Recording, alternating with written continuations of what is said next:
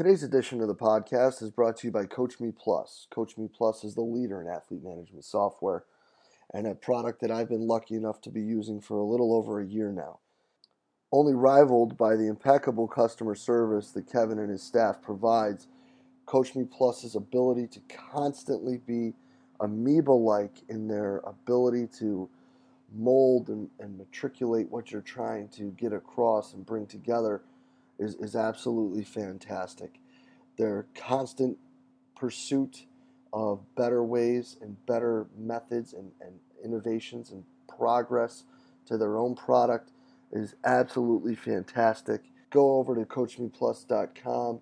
Check out what they got, guys. It's something that I guarantee you won't be disappointed with. Hello, and welcome to the podcast. Today, guys, I'm going to sit down and talk building your staff and the culture in your weight room with George Washington University's Director of Strength and Conditioning, Matt Johnson. Matt's going to start out sharing with us how he's built his staff and things that they do to develop them, and then how his staff has impacted him as a coach. We then get into, how that staff and the selection of people leads to the culture in your weight room. And then we finish off talking about something that's really unique for Matt at GW, and that is dealing with a lot of international athletes. How that has been a challenge and how that's made him a better coach dealing with people who their first language isn't always English. And guys, this is an absolutely awesome talk. I hope you enjoyed as much as I did. Let's get right to it. Matt, thanks for being on with us today, bud. Hey, Jay, thanks for having me on. Yeah, man. So listen, you guys have had a lot of crazy stuff going on up there. You've got almost a brand new staff up there at George Washington. Mm-hmm. So how about we start talking about developing and building your staff and how that's going to be the framework of everything that you guys have up there in the weight room. Yeah, so for me in my leadership style, Jay, is I'm big into letting people be a rock star at what they are a rock star in, and we don't have a cookie cutter system. It's just like a starting five on the basketball court. Everybody has a different role. Everybody does things differently and excels in a different manner on the court. I believe it's the same way on a strength and conditioning staff. So, for us, it's me really expressing the fact that they're here for a reason. I'm completely confident in them as coaches and them as people. That their time spent here on our staff is one that I'm in full support and trust. And I think as a leader, it really motivates your team when you express the trust that you have in the individuals that work for you. So people that know me know that I let it pour out. I wear my heart on my sleeve, and I let them know right away that they're on my team because I know that they are an MVP and that they could win for me every day. Yes, and I think that that's obviously such a huge part to allowing people to grow and develop is to understand that they have that support. Mm-hmm. So then when you get these newer coaches on your staff, what are some things you're looking to do to help build selfishly yourself because of the people you're bringing in, and then also the staff as a whole? Yeah, we talk a lot about the sliding scale, and I think in order for us to serve our athletes in the best manner and put the best training program out there, we can't have a coach employing methods on the right side and the rest of us on the left side. And so we talk a lot about kind of living in the same area. Now, not all on the same scatter plot, right, or the same part of the spectrum, and the different areas, right, but understanding our philosophical views and how we approach training, and that ties everything together. For us, we love rear foot elevated split squats. Almost every single one of our sports, we have 27 of them here. Everybody does it, and it just ties it together. And so, but also too, I believe in the power of autonomy and allowing people to be great at what they do. For example, if you highly emphasize PRI and you want to do some breathing work for 5 minutes at the beginning of the session to get your athletes parasympathetic, then fine, you can do that. I've never put handcuffs on any of my coaches. We have conversations and we say, hey, this is where we live and this is kind of like the bubble that we need to reside in, and please do not disrespect our department and our staff as a team and go outside this bubble. But I give them kind of free rein to bounce around. Yeah, and then when you're looking at it as different traits and things, you have a very eclectic staff now with a lot of different points on that spider graph. Mm-hmm. How did some of that selection process go for you when you were looking at who you were bringing in? Yeah, I like having somebody with a heavy emphasis on movement and corrective exercise and understanding how the body works. I think that's really important to have somebody that really is well versed and educated in that environment. I think it's also great we have somebody that's outstanding in the Olympic lifts and can teach them and can cue them and really break down the Oli lifts and derivatives in finite detail. And that kind of can go in. You can throw in some barbell prescription there and some squats and deads and presses and whatnot. And also too, I like having the personalities. You have to have likable people. And for me, I'm kind of viewed as the general, and I'm very straight and to the point, and I'm articulate. I'm going to tell you exactly what you need to do.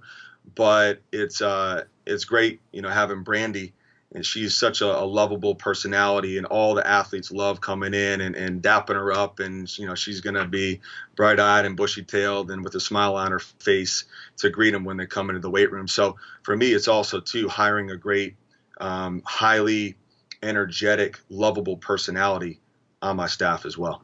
No, and that's awesome. And I think that ties in really well to something that we were talking about before we got started here. And that's how, the culture of the weight room and the culture of the department and the teams that you work with are such a big thing to you. So how do all of those different characteristics of the people that you're bringing in impact, those things that you're trying to develop with these young men and women, and vice versa? How does what you're trying to develop with them impact the people that you're bringing in? Yeah, it's for me. I've hired a lot of positions. I'm starting my 5th year here at GW, and I mean every single year the resume stack grows, Jay. I mean it's humbling to look at, and really helps me appreciate how blessed I am to be in the position I am. But with that said, for me it's 50-50. It's 50% who you are, right? What's in here, and what comes out your mouth. And it's also 50% what you do, more of the X's and O's, right? But everybody talks about the basics, right? The basics are problem solving, listening, communicating, investing and loving your athletes unconditionally. Those are the basics. And then there's some importance in that. And it's something that I certainly don't overlook. So we're lucky to have a lot of smart people here, but they're also phenomenal people. And if you're not a phenomenal person in terms of my evaluation of you, I'm a little concerned by that, because are you going to be able to reach our athletes? Are you going to touch their heart and open their eyes and open their ears to what training is all about? Sometimes, the person that is the most well-read, right, but might not be the most lovable personality and the most approachable person. So it's 50-50 for me. It's the Sheldon Cooper complex, Yeah. um, but yeah, and you guys do a lot of different things up there around those sort of things too. Mm-hmm. let's touch on that a little bit, like, because I'm sure that that idea of those basics not being like, whenever we say the basics, it's like squat, bench, deadlift, clean. Yeah, yeah. But you're looking at it a different way. So how are some of these external activities Hmm. that you have going on fit into like your idea of the basics? Hmm.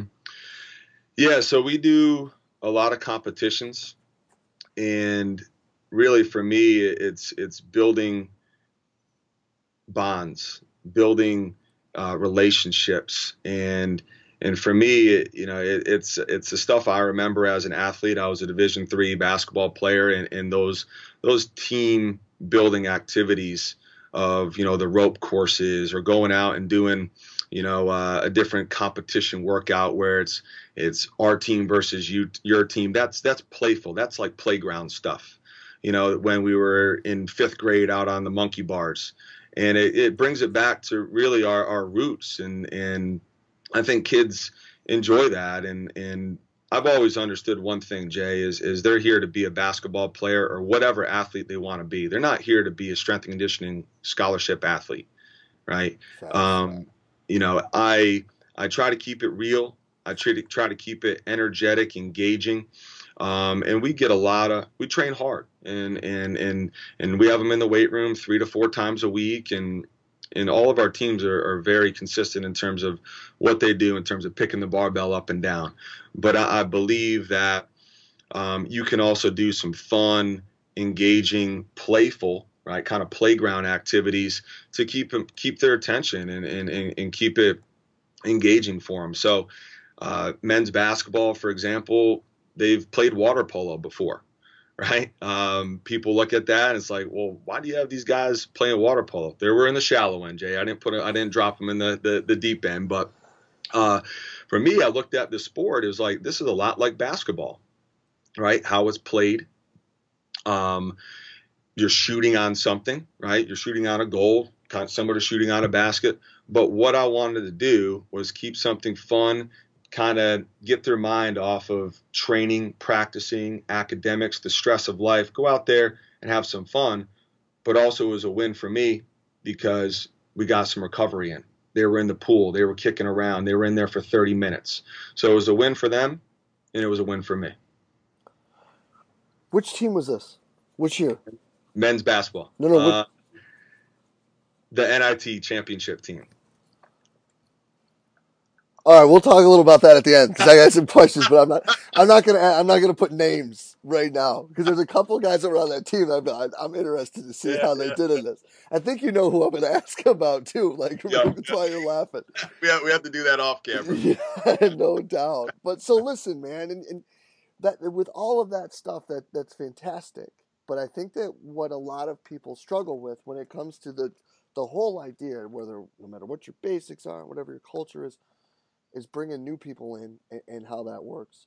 Hmm. And, having just gone through it and you guys right at the tail end of it right now, let's touch upon that a little bit. Like what are you guys doing? How are you handling whether it be a transfer or a new guy, especially with you guys, because in the past, what's always been really interesting to me about it is you guys have always had a ton of internationals, Hmm. which is even more different. Hmm. So let's talk about how you bring these young people in and acclimate them and get them involved, and not just to the training, but also to the culture factors you're talking about. Yeah, yeah. So, um, really, the main method that we employ is our foundations program, and I'm not going to wow everybody by saying this, but they're using their body weight, and I think it's the initial resistance that we have to overcome as humans, and work against that mean old gravity, and be able to apply a diverse group of movements and show efficiency in those diverse group, not just a 7-layer FMS, but be able to do push-ups with plank-like precision, be able to lunge, be able to squat, be able to balance on one leg and throw some different leg drivers in there. Um, can you utilize your core in a different manner? Can you flex in an anterior environment? Can you laterally flex, and do you have the strength to navigate in those different movement patterns? I think there's some stock to that, and I think there's some importance to that. And for us, it's something that's very easy to assign to an athlete before we even see them on day one. So how it works, Jay, is there's a exercise video with this big, 6'5" goofy guy on there. Hint, hint, but he's doing all the exercises, and we send that. It's a private YouTube link, and we send it out to them, and so they have the PDF program, and it's a corresponding exercise video, and everything is there. Exercise by exercise, everything is demonstrated, and it's something that they can grasp on quickly. And what I love about it too, it's comprehensive, but it's also the compliance is there because you can do it in any facility in America, right? So for our international guys, we know the weight room is basically obsolete over there. Do they even have weight rooms? But some do, but some don't. So it really has worked well for us because as soon as they walk across that stage and they graduate from high school, boom, it lands in their inbox, get the PDF, get the private YouTube link, and they can get started. Also, too, what I like about it, Jay, is are you putting in work to show up here and impress people, right? How much does it mean to you? There's no if, and, or buts. There's no excuses. You can't, whine and complain. Oh, I didn't know what to do, right? We're talking about body weight exercises, and we're talking about a step-by-step 25-minute exercise video that shows you everything you need to know, right? So there's no excuses. And so they show up here, and from day one, what we do is we say, hey guys, day one, performance foundations, freshmen, transfers, let's see it. And that's a test, right? It's a test to see it, have they put in the work, but it's also a test in terms of our coach's eye, how well are they performing all the work? So some guys will quickly graduate from that. They'll do 3 sessions, and I'll say, hey, you're ready for a 45-pound bar. Not with weights on it yet, but a 45-pound bar. Some guys, we had a recent athlete, he spent 3 weeks on it. He's doing his little, the worm, little, dance move there. He's doing the worm push-ups and, can't do pull-ups and a lot of, hip shift and displacement in his hips. And when squatting, just body weight, well, he's got hip displacement, left from his body weight. I'm certainly not going to load his back yet. So for me, the training is individual, and the way it's individual is not saying, oh, you need bigger biceps, you're going to do hammer curls 3 sets of 10, and you need bigger triceps, and you're going to do 3 sets of 10 tricep push downs. Is accelerating guys through a program at different periods of time based on how they're responding to the training stimulus. If they've done the work and if they've done the body weight stuff and they put the work in before arriving here on summer 2, then you're ahead of the game, right? So now you can start doing your barbell accumulation work. Well, hey, you had fun in the month of May and June and you didn't do your homework. Well, now you kind of have to spend the time here doing the foundations program. So that right there in terms of culture and motivation and people don't like being left behind, right? That's who we are as humans, right? So it motivates kids. It's like, hey, I got to get on the platform. I got to get with the rest of the group. So now you start seeing that athlete in off hours doing extra work, doing the performance foundation program more, right? So it's not rocket science, but what I found is if you're not fixing that ability to functionally navigate with your body weight, you run into a lot of problems in a loaded environment, whether it be with dumbbells, medicine balls, or barbells. So, yeah. No, I love it. And I think that that's great. And I love that I love the statement of you find out who wants to impress people because I've quite frankly never had very good luck when it comes to freshmen following those programs. Mm-hmm. Um, Yeah. but I like how you break that down. I think that that makes a lot of sense to me. Yeah. I mean, and to kind of touch on the international kids, Jay, in my time here, I've trained an athlete from Argentina, an athlete from Denmark, an athlete from Serbia, Japan, um, Spain. Initially day one, you tell them you think coaching is all based on your mouth. You're wrong, right? And it really helps you tap into this whole other dimension of coaching is by doing and kind of doing it the old fashioned way is we as humans kind of tracking back on just who we are and just understanding people and how we retain and pick up information is we learn best by doing and seeing, right? So with those guys, we don't really coach a lot with our words, and we're not yelling till we're blue in the face. You know why? Because they don't understand what we're saying. Yeah. We're showing them, and we're saying, hey, this is what I want you to do. Go and do it. And I'm a big fan of exploring movement, right? Getting out there in the the playground or the sandbox and building your own sandcastle, right?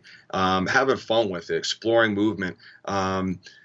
Turnovers happen in basketball. Misreps happen in the weight room. So for an athlete to have a 45-pound bar on his back after he's gone through some performance foundations work and maybe he's towing down heavy and he's not pushing the $100 bill down flat in the ground with his heels, which is what we teach him. Don't let that $100 bill blow away.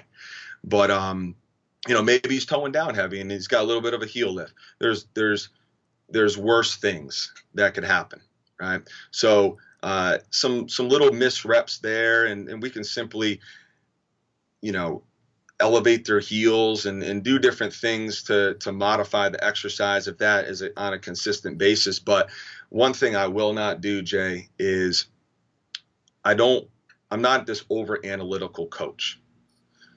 I show you what has to be done. I set you up in an environment that I know you can be successful and perform these exercises. I'm never going to set a kid up in a manner that the exercise is too far away from his skill set and ability in the weight room. I'm always going to put him in this area that I know he can perform the exercise. But I'm not a fan of the guy racks the bar and now it's like information regurgitation and you're just barfing all these coaching cues at the athlete. Yeah. They're trying to clean it up. They're trying to clean up all the stuff you just spit on the floor.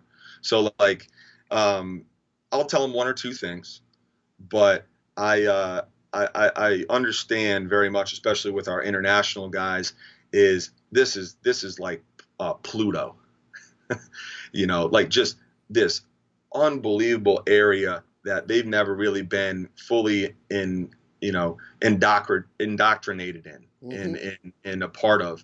And so it's a process and it's a little bit of a slower process and it tests your patience as a coach because yeah, you want to push them ahead and whatnot, but you got to do what's smart and you got to do what's logical in the grand scheme of things because you know what, Jay, we have them for 4 years.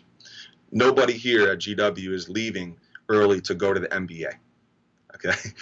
We have these guys for 4 years. So I look at it as, I have a long period of time. I'm gonna do the work on the front end right now to prevent all the work having to be done on the back end. And oh man, we got to fix this guy's squat. Well, you should have fixed it or taught it well when he came in as a freshman, right? Not have been in such a rush to put 135 on the bar because you didn't want to hurt the guy's ego. Yeah. So, so for the international guys, it's a little bit, I think as a coach, you always have to pump the brakes, but for me, I find myself pumping the brakes more and kind of coasting a little bit early on in the process because of the language barrier. It's for me. We went to Japan last summer, and this is my fourth year training Yuta, and just a phenomenal athlete. Came in at 177, and he broke the 200-pound mark for the first time in his life. And this guy is still lean, 6% body fat. And he came in here literally like you could see every single rib. You can't see every single one of my ribs, but you could see every single one of his ribs, right? And so we went to Japan, and it was unbelievable. Jay, I wanted to buy a water, like you walk into these stores in Japan and nobody speaks English, right? I'm trying to do a simple thing, buy a water bottle, right? I'm trying to teach this guy how to train. And that really tied it together for me. It's like, wow, this is remarkable what these guys do, how they come over here, and with the language barrier. And I'm trying to teach them a lot more complex things than just grabbing a water at the convenience store. Yeah. Well, then let's keep going with that, because you have had quite a few guys from across both ponds. What has been, if you wouldn't mind sharing, like what has been like a breakthrough moment where you've had with one or all or some of them?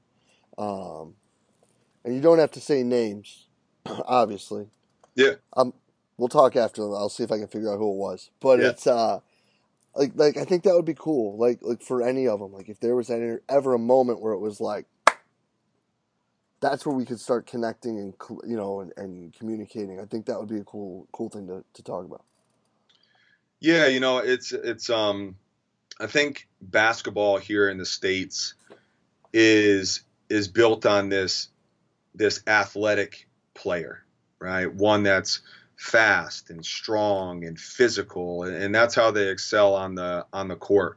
The international game is very skill related.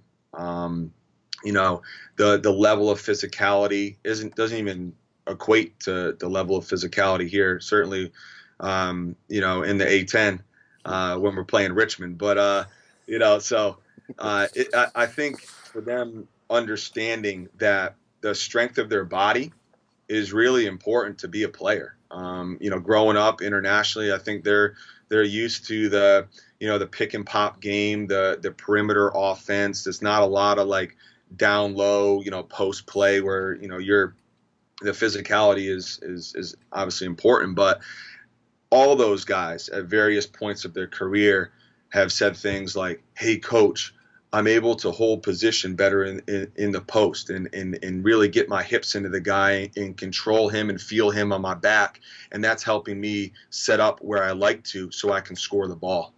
Right. Our wing players have said things like, because these soft contact bumps on the perimeter, that's not a foul, right? Like that's basketball. And so having the strength to own your angle of pursuit, get to the rim, and fight off that soft contact makes you more of a threat. The ability to not just get fouled and then the ball goes flying, but finish through a guy and put it in the basket. And now that's the difference between two foul shots and an and one. So all those guys, the breakthrough has happened when they've committed themselves to the weight room, and some it's happened early on, and some it's taken a few years. Maybe that epiphany happened in their sophomore or junior year, but it's happened when they've trained and then they see it on the basketball court. Mm-hmm. I think that's the epiphany's not going to happen in the weight room. No. It's stuff that we geek out about as coaches, and like, oh man, look at his squat depth. He's getting 4 inches lower and he's setting his knees in a better position and he's really doing a better job of getting proud. Man, he looks 10 times cleaner than he did 6 months ago. That's stuff we pay attention to. But these guys, they pay attention to what? Their life, which is basketball. And so the enlightening moment and really where they realized the impact of the weight room was on the basketball court. That's pretty awesome, man. And I'm actually glad to hear that they can figure out that it shows up, because I think all too often there's a lot of times where they kind of overlook that, you know? Yeah, and it's tough in the sport of basketball, man. Like, it's easy, right, for track. You lift weights and you run faster. It's easy in swim, right? You lift weights and you swim faster. Or, you're a thrower. You lift weights and you throw farther, right? With basketball, it's tough. I mean, it's just like such a multi-dimensional sport with so many different intangibles that you need to be excellent at, and it's hard to expose truly what the weight room is doing. You know, because it's just a laundry list of stuff that they need as players, Mm-hmm. right? Or if you're training a 100-meter dash person and they're doing French contrast and now they're running, 0.3 of a second faster. Well, hey, the French contrast is working. We're doing our thing. Uh, Mm-hmm. Basketball, it's more of a difficult sell, and it's harder to identify truly the impact of what we do in the weight room. So Oh, I think when you understand the game and you can talk to them on the sideline, like for me, I played ball, so I know the basketball verbiage and lingo and how to talk about, things like, owning your space and guarding your yard and finishing through contact at the rim. Like, guys like that, when you can say like, hey, you're doing a great job with that. I really have noticed that at practice. And you know what? You know why that's the case? Because you've committed yourself in the weight room, and the strength and the power and all the intangibles we're trying to build in the weight room is now showing its face on the court. yeah, no doubt. And that's awesome. And speaking of showing strength on the court, Yes. one thing a lot of people may not know about Matt Johnson is he coached the national championship team. Selfishly, I would like to hear the best story from that year as kind of our closing out, because there were some studs on that team. Yeah, man. I mean, Ishmael Wainwright, he's playing his last year of eligibility right now at Baylor. He's playing football. Justin Anderson, he's on the 76ers right now. Tyrone Johnson, he's playing overseas in a competitive league in the Dominican Republic. Michael Carrera played at South Carolina, making a good living over in Russia right now in a top league. So the talent pool was unbelievable, man. I mean, it just if I could, um, do like a DNA test on those guys, I'm sure it would be through the roof. But the best story I have from my experience at Montrose is everybody looked at those guys and automatically they equated it as, man, Montrose, these guys must have unbelievable weight room. These guys must have unbelievable facilities in an unbelievable basketball court. Well, Montrose, we had like a poly, like a rubberized basketball court, and it was like Campbell's soup red, and that was the color of it. Our weight room was 800 square feet, and we had mixed and matched dumbbells in there. We had one bench, right? Mix and match dumbbells. We didn't have a squat rack, right? And so the level of these guys and the level of their training, it was like here and here, Mm-hmm. right? And so what I did is I took a lot of pride in closing the gap. And so I got in there, and the Coach Stu Vetter, just a remarkable guy, was so successful for such a long period of time, coached for over 40 years, and the laundry list of players that he coached. He coached arguably, I know the LeBron fans will argue this, but Kevin Durant, and he gave me a shot. He trusted in me and really gave me a phenomenal platform. So we added some equipment in. We emphasized from day one, for him and his philosophy, the weight room was always important. But there's never, when you look back at a situation, Jay, like you can never like pinpoint one experience. But the one thing I was proud of is taking an elite group of athletes and helping them understand what elite training is.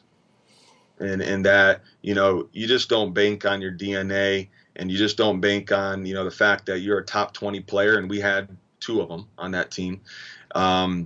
You put hard work behind it. And that year we beat Oak Hill in double overtime in the Dick's Sporting Goods NHS, or excuse me, ESPN. It became Dick's Sporting Goods, but ESPN NHSI.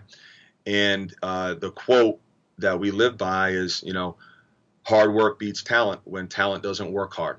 And that was one thing I talked about initially when I got the group, and they looked at me sideways and didn't really understand what that meant. But I was really happy and proud to teach them what that meant. And teaching it was winning a national championship. That's freaking awesome, dude. That's really cool. I think that's an absolutely fantastic point and story to end it on. Matt, this is killer, bro. I can't thank you enough for being on this today, man. This is going to be up shortly, and really excited, man. Really, really glad you could spend the time with us today. Yeah, no, thank you so much, Jay. Thanks for everything you do, man. Yeah. Seriously. Appreciate it, brother. And let's be honest, this was a long time coming. So we're going to end the talk, and then we're going to bounce those questions, and I'm going to have those guesses. But yeah, bro, appreciate you being on, man. Thank you so much. We'll be in touch soon, brother. Thanks. All right. And a huge thanks to GW's Matt Johnson for sitting down and talking with us today. Guys, Matt is a super person. He is a fantastic coach, and it all shows through right here. Talking about, and going through what so many of us go through, having to build a staff and bring new people in, but not allow that to completely change the face of what you're doing, and allowing them to have their mold and impact on the culture of what you're doing is absolutely awesome. Tying that in with really the intriguing situation of dealing with athletes who don't speak English and how that makes you a better coach are really awesome take-home points, and I absolutely love it. So yeah, Matt, thank you so much for being open and honest and candid with all your sharing. I really hope you guys enjoyed this talk as much as I did, and as always, if you did, please share it through the social media outlet of your choice. Facebook, Twitter, Instagram, whatever it may be. Just trying to spread the word and get great information out to great coaches, guys. So if you did enjoy it, please hit that like button. If you haven't subscribed yet, please do so on iTunes, Podomatic, and YouTube. And again, guys, as always, thank you so much for everything you do for us here at Central Virginia Sport Performance. We will be back next week with another awesome guest. We will see you then.